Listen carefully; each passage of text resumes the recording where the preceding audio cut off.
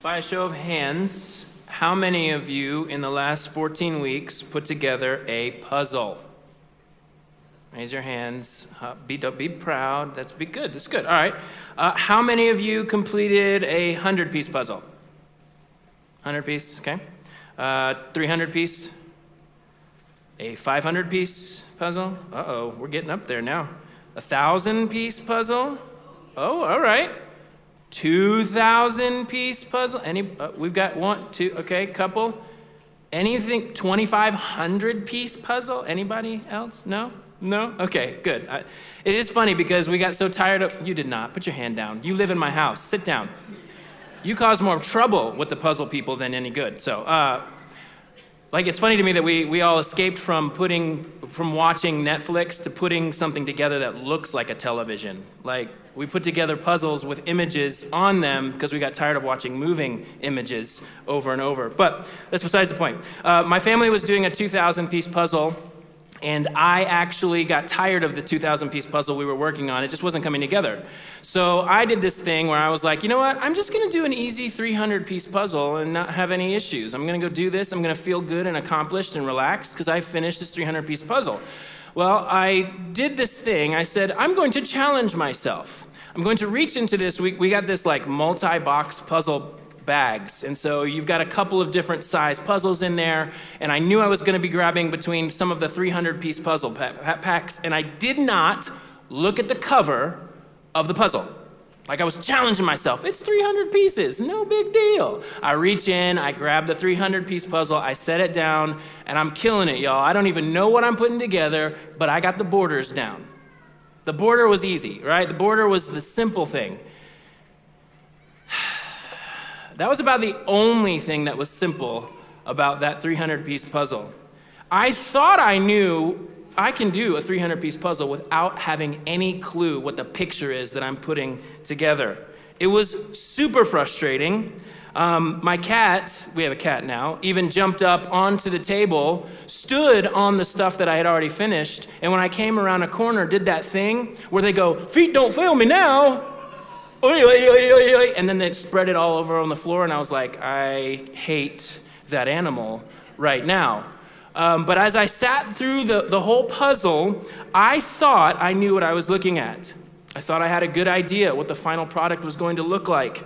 And unfortunately, because I thought I knew what I was putting together, I was actually putting pieces I thought that was a sky. That's not sky, that's water. I thought I had those areas. That's not a cow, that's a deer? I didn't even know that. I'm putting these things together. I'm trying to fill in the gaps based on what I'm concluding from the little pieces that I had. It was a frustrating experience. It was not relaxing, nor did I feel successful. But I was proud and stubborn. I wasn't going to look at the finished project. I got asked several times, "Why are you doing this?" And I said I didn't really have an answer, but I was not going to give in and look at the completed puzzle. I had been doing it my own way, and I was going to finish it. Now, if you want to know, I did finish the puzzle. It did not take me 30 minutes. It took several days. Me being taunted by this incomplete puzzle, walking by it, being frustrated by it, looking at it, going, I am never going to figure this out. And, oh yeah, as I finished it, I was missing a piece. Thanks, 2020. Am I right? Right? Thanks, 2020. Okay, whatever. What happens when you don't have a full picture? Not just with puzzles, but with life. Job decisions, interviews for potential positions, education decisions, friendships, relationships, all of these things. When you don't have the full picture, what do? You tend to fill in the gaps, right? Oh, this is kind of what I'm feeling. This is what I think I know. I'll just kind of fill in the gaps as we go. But what about when your relationship with God? How many of you are walking without a full picture of who God is, what God's done, and what that means for you and me? How many of you are floating along, content, not really having any clue about what God is like, what he requires, his life, his death, purpose, existence? All these giant, life-changing thoughts that we have to wrestle with, we're content with kind of floating through, going, I don't know, I'm just going to kind of fill in the gaps with what I feel. What if you've come to conclusions that are incorrect? What if you have filled in the gaps with incorrect thoughts about who God is, what he's done, his life, death, and resurrection? What if the gaps you have filled in are not what God has revealed in Scripture, but because you're just kind of content floating along, you don't have the complete picture? Paul's prayer for the Colossian church in our passage this morning deals with the gaps. My prayer for us this morning is, while there is still a lot of mystery to God, I believe that he has chosen to reveal more than enough for us to know who he is and what he's done. He's chosen to. I don't have to go digging and wondering and trying to find all these things. He's saying, I want you to know who I am. I want you to know enough about who I am and what I've done that will actually change things in the way you live your life. Paul has chosen to announce that God has revealed his will to his people in a full way. Can you play the video so that we can just hear the scripture?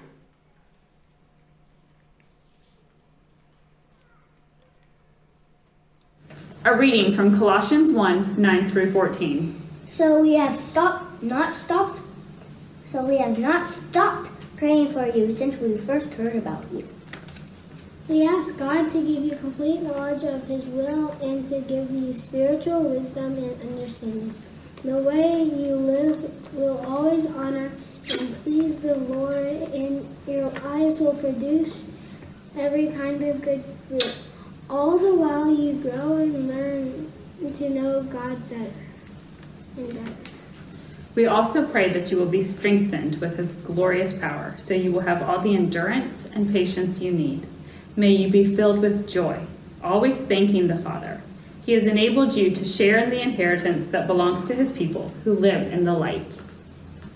For he has rescued us from the kingdom of darkness and transferred us into the kingdom of his dear Son, who purchased our freedom and forgave our sins. Verse 9 says, we ask God to give you complete knowledge of his will and to give you spiritual wisdom and understanding. Now, part of my responsibility as a pastor is to sit with people as they have questions about the direction of their life. I love this part of my role. I love to hear how God has brought people from here to here, the hard, the difficult, the good, and how God has used those things to transform people's lives. Many of the questions that I ponder with people are questions about God's hidden will. What should I do next? Where should I go? Should I take the job? Should I marry the person? Should I move? Should I say something? What does God want me to do with my life? How do I know? If you've ever said, I just wish God would drop a roadmap down in front of my face, like Mario on the hunt for Princess Peach, like if that's what you've said, then you've wondered about the hidden will of God. It's a part of who we are. It's a part of what we do. It's like, okay, if God's in control, then how do I walk and what do I do? I want you to know this is not what Paul is talking about in this passage. Should we talk about those decisions? Yes. Should we talk about next steps? Yes. Should we talk and ask that God would reveal the next steps for our lives? Yes, we should. But this is not the will that Paul is speaking of in this passage. I am sure that Paul would want the people in Colossae to ask God, God, show us what to do. I am sure of that. But this will, obviously, for you and I, when we struggle and don't know all the gaps that God may be wanting to fill in, we start filling in gaps. I'm not sure if you guys have seen these, but when we try and complete puzzles on our own or on our own understanding, we get the complete the picture effect going. Have you guys seen this one, the complete the drawing effect?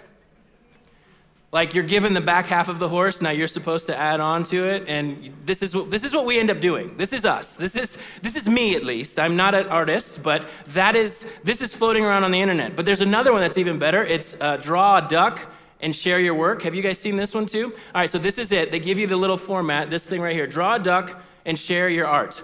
All right? And so the internet has gone nuts with this. So you got the smart Alex who fill it out this way. Draw a duck and share your art. All right? So they didn't even use the pieces that they were given. I love this next one. This next one's really good. This is how we fill in the gaps, right? This next one you're going to love. Because again, the internet went crazy. And then this last one's just for kicks. Because, I mean, the Terminator duck. I'll be quack, right? You know, but that's how we do things, right? We are people who like to fill in the gaps. And what the church at Colossae would try and do, Paul is trying to help them understand God has actually filled in the gap. And it's Jesus. To fill in the gap is to add to something that is needed to make it complete, right? Like the reason we want the gaps filled is because somehow we feel like if the more I have to go on, the more complete I feel. I need one more card to complete the series. I need one more mug to complete my set, right? Like we feel this idea of like, if I can get it filled in, then I can be complete. Paul is actually going to reference this throughout the letter. The church was going to be confronted with strict rule followers, Jewish background, and experience hunters, which we talked about last week, the cult and pagan backgrounds that were all about working yourself into a frenzy to feel the presence of God. And Paul would actually walk with the Christian community to say, of these two opinions, you will not experience God more full. The beauty of what Christ has done is that there is no human philosophy and thinking, no rituals, no denying of self, no hidden knowledge that is going to change your experience in your Christian journey. Paul is saying the real life and hope and peace and wholeness we are hoping for is not hidden. It is now being announced. God's will has been revealed. And what Paul is pointing to by asking for complete knowledge of God's will is that the church had access to the scripture and the apostles' teaching. I don't know if you knew this, but when Paul wrote this letter, the church did not have access to the New Testament. They had the Old Testament scriptures and they had the apostles' teaching of how Jesus fulfilled the promises God made in the Old Testament. What the church would be leaning on was the Old Testament promises that God made. That's who we need to be. We walk because he promised. And then the apostles revealed Jesus fulfills these promises. God is faithful. He keeps his promises. And you want to see that fully revealed? You have to look at Jesus. What has God done? Look at Jesus. What will my life look like? Look at Jesus. Christ followers believe that God has revealed himself in three specific ways. Through creation. We believe that when you go stand in front of the Grand Canyon and feel tiny and insignificant, that is God going, hey! When you stand at the ocean and you feel afraid because of how overwhelmingly large it is, that's God going, hey! When you look at a sunset and go, I just can't even capture that. I've tried to take a picture and put 80 filters on it and it doesn't do it justice. That's God going, hey! We believe that God reveals that he exists through his creation. We also believe that God reveals who he is through the scripture. We will not have an accurate understanding of who he is if we stay away from his words. But we also believe that God has fully revealed himself in the person and work of Jesus Christ. Fully. If you want a full picture of God, you have to look at Jesus. If you're refusing to look at Jesus, there are gaps in your thinking about God. It's as simple as I can put it. If you are avoiding putting yourself before the cross of Christ, there are gaps in your thinking about God. You have an incomplete picture of who he is. Creation, scripture, Christ. Believers see all of those things, helping us have a full picture of God's revealed will. The knowledge of what God has revealed about who he is and what he has done is displayed in Christ. But Paul doesn't stop with just knowing something. Paul says that his prayer for the Colossian church includes prayer for spiritual wisdom and understanding. Spiritual wisdom isn't like oh, I'm just thinking spiritually, or I'm becoming some kind of an abstract thinker, or I'm an artist. I think spiritually. That's not what he's talking about here. Paul's actually pointing to our teacher, the Holy Spirit.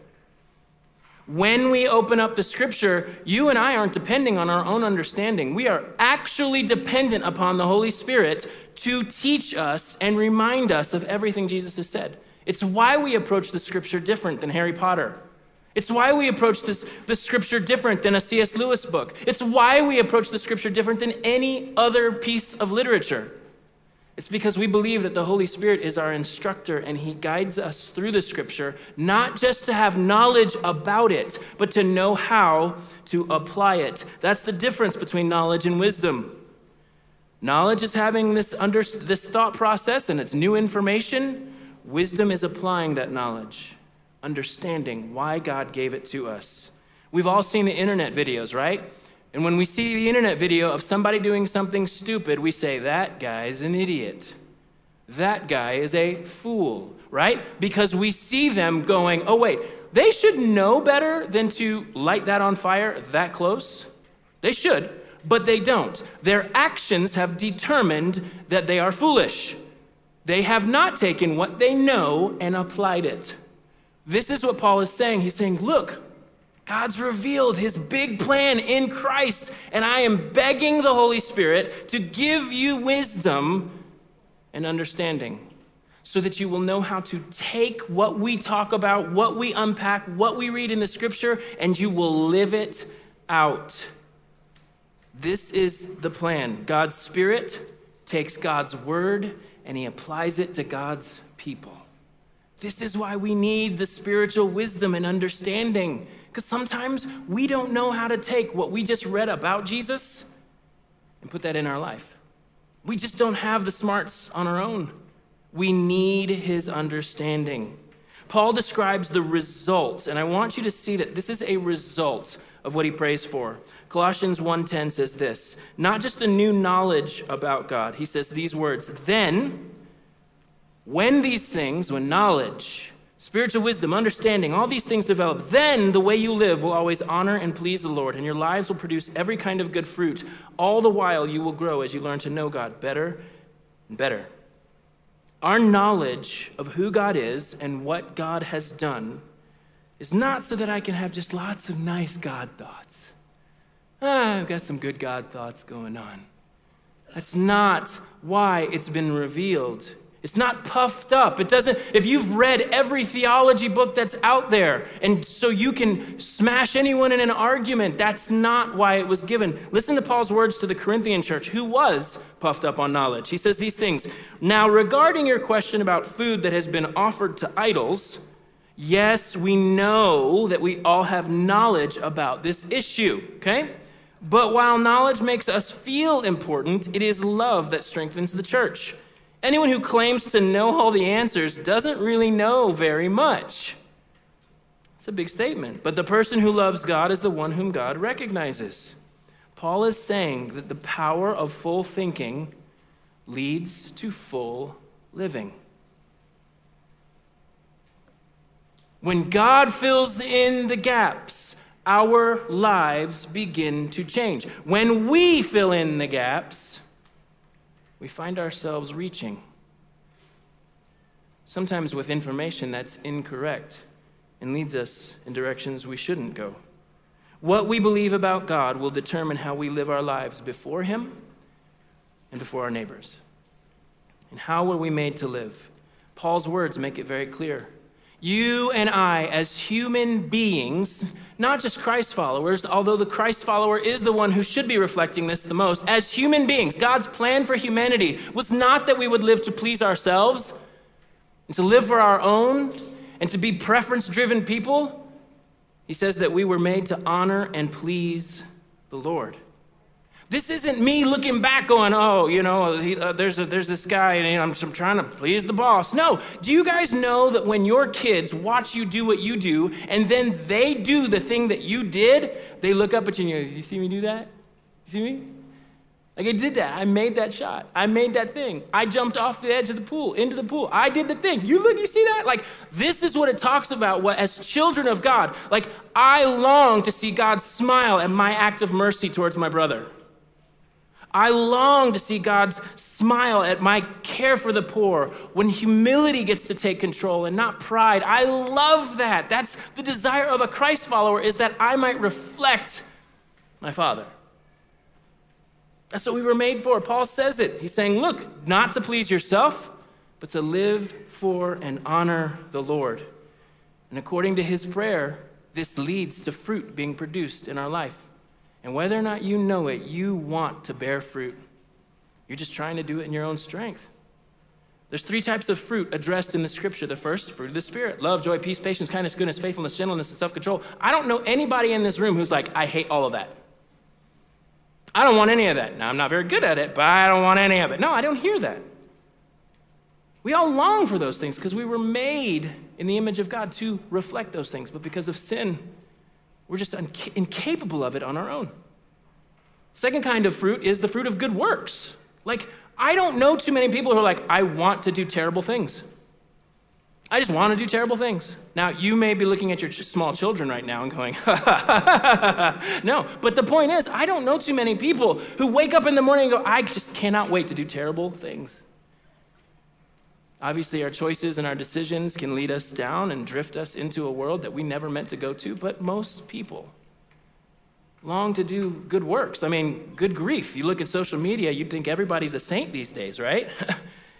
Right? Everybody's a saint. Everybody can do no wrong on their social media page, but everyone else can, right? Like, we all want to.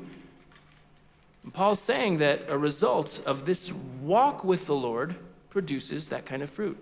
But Paul also, there is another fruit that is described in Scripture, and it is the fruit of people. People will come to know the Lord because you walk with him. That's his desire.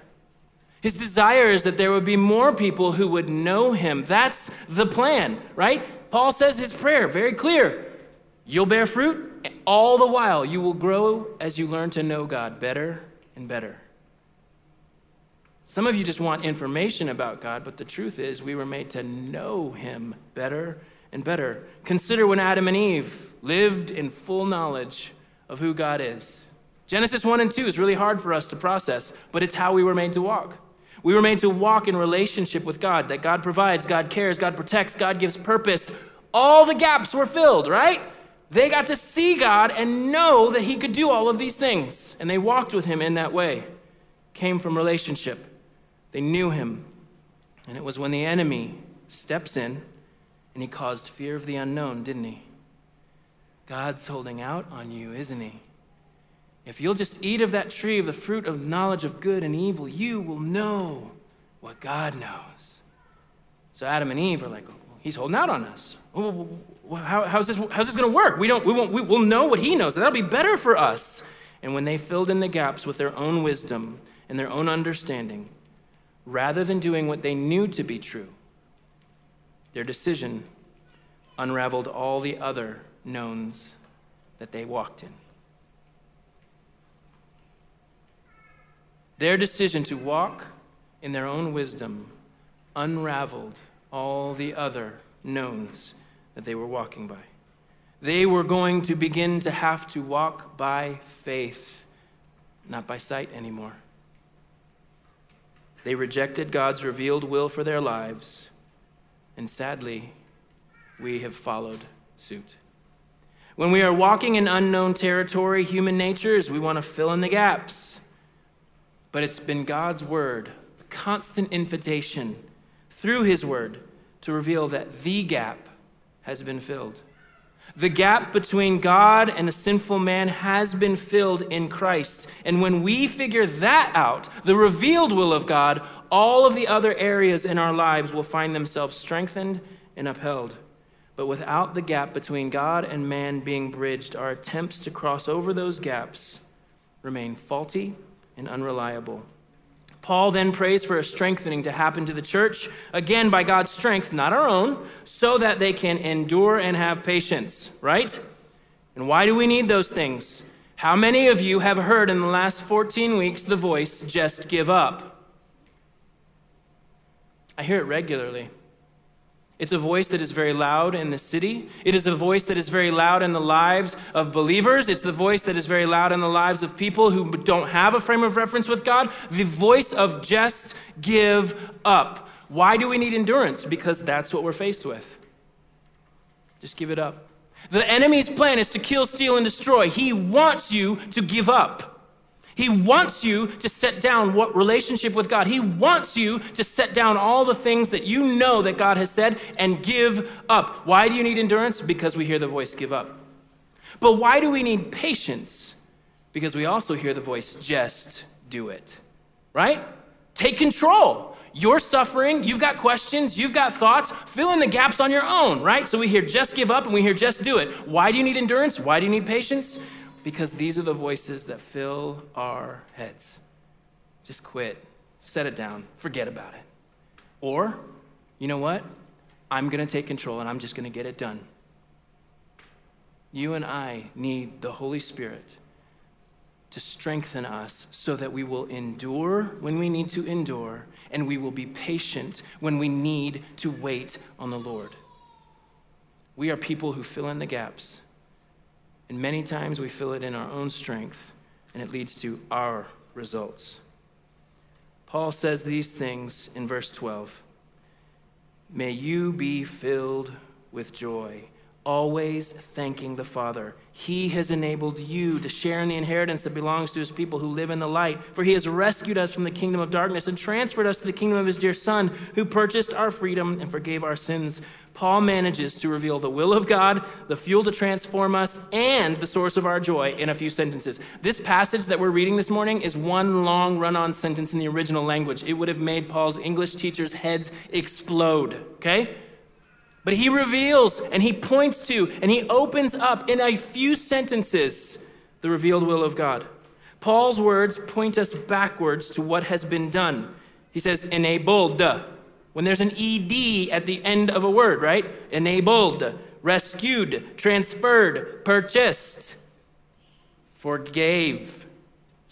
There's no D on that one. Forgave. But in no way does Paul indicate to the church that if she has joy and acts thankful, then those things will happen. He says that she can have joy and be thankful because they have happened. When I sit down with my kids and I try and think through how do I teach them to be thankful, I don't ask them to be thankful before they're given something. I don't. When they were young and they were growing, I would tell them, hey, you got to remember, say thank you when you're handed whatever it is you're handed. And when they were handed something and they started to run off, I'd be like, what do you say? Thank you, right? I think this is part of our story. Like in my own times, I know when I have struggled, I've looked back on my own personal subjective experience of I'm going to find security in being a child of God based on I remember when I prayed a prayer. I remember when I prayed a prayer. Well, I actually prayed it 1 billion times because I never thought the first one took, right? Many of you in the same, like, did you do that? Or maybe I'm the only one. But you're like, Lord, I don't know if you forgave me, and I don't know if you came into my life, so I'm going to pray it again tonight. Hopefully this will be the one that takes. Hopefully this will be the one that sticks because, man, I really screwed up today, but I really need you to forgive. Like, we've all prayed the prayer 1,000 times, right? We all look back to those moments, and sometimes there's 1 billion of them. And which one was the one when I gave my life to Christ? When did I do it? I don't know. See, this is the difference. This is what Paul is actually trying to get us to think differently about. See, there is something about the objective and subjective aspects of our salvation. What I mean by that is there is an objective truth Christians adhere to. God sent his son, he lived a sinless life, he died a sinner's death, and he rose from the dead. Those things happened in history. I need you to know that's what we need in this moment right now. See, there are a lot of times, but we also understand our subjective experience, meaning, and if you don't know what objective is it's a truth that exists regardless whether or not I believe it, okay? That's objective. Subjective is, I don't really feel like what you're saying is true. My experience says differently, and I'm telling you, we are a culture addicted to that. I don't feel it. The beauty of this invitation that Paul is inviting the church to is to, yes, look back on your history, but go back further than your story. Go all the way back to the point in time when God revealed his full will by sending his son to die on the cross. When I don't feel very Christian, I need to understand what a Christ follower is. It's one who's put his trust in that objective truth of the cross of Christ. He did it.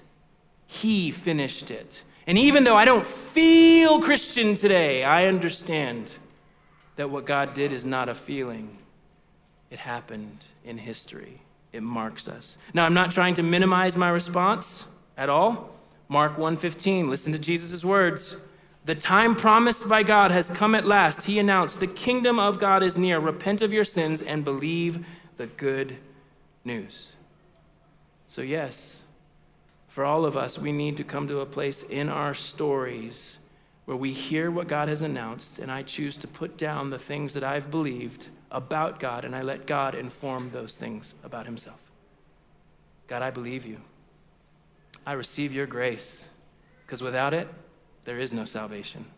Thank you, Jesus, for what you've done.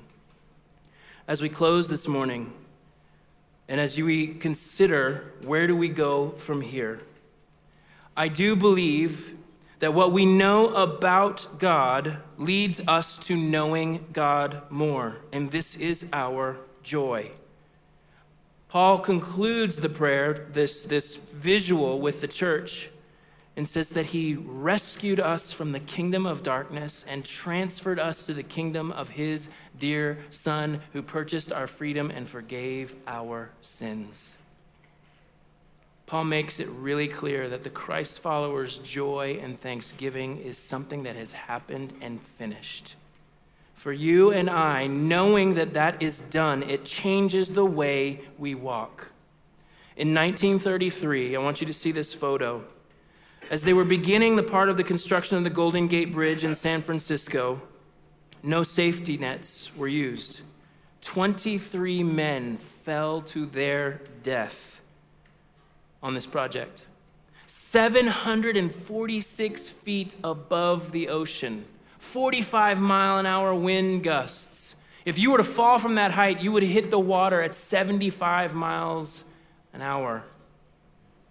But for the last part of the project, however, a large net, which cost over $100,000, was put underneath those workers.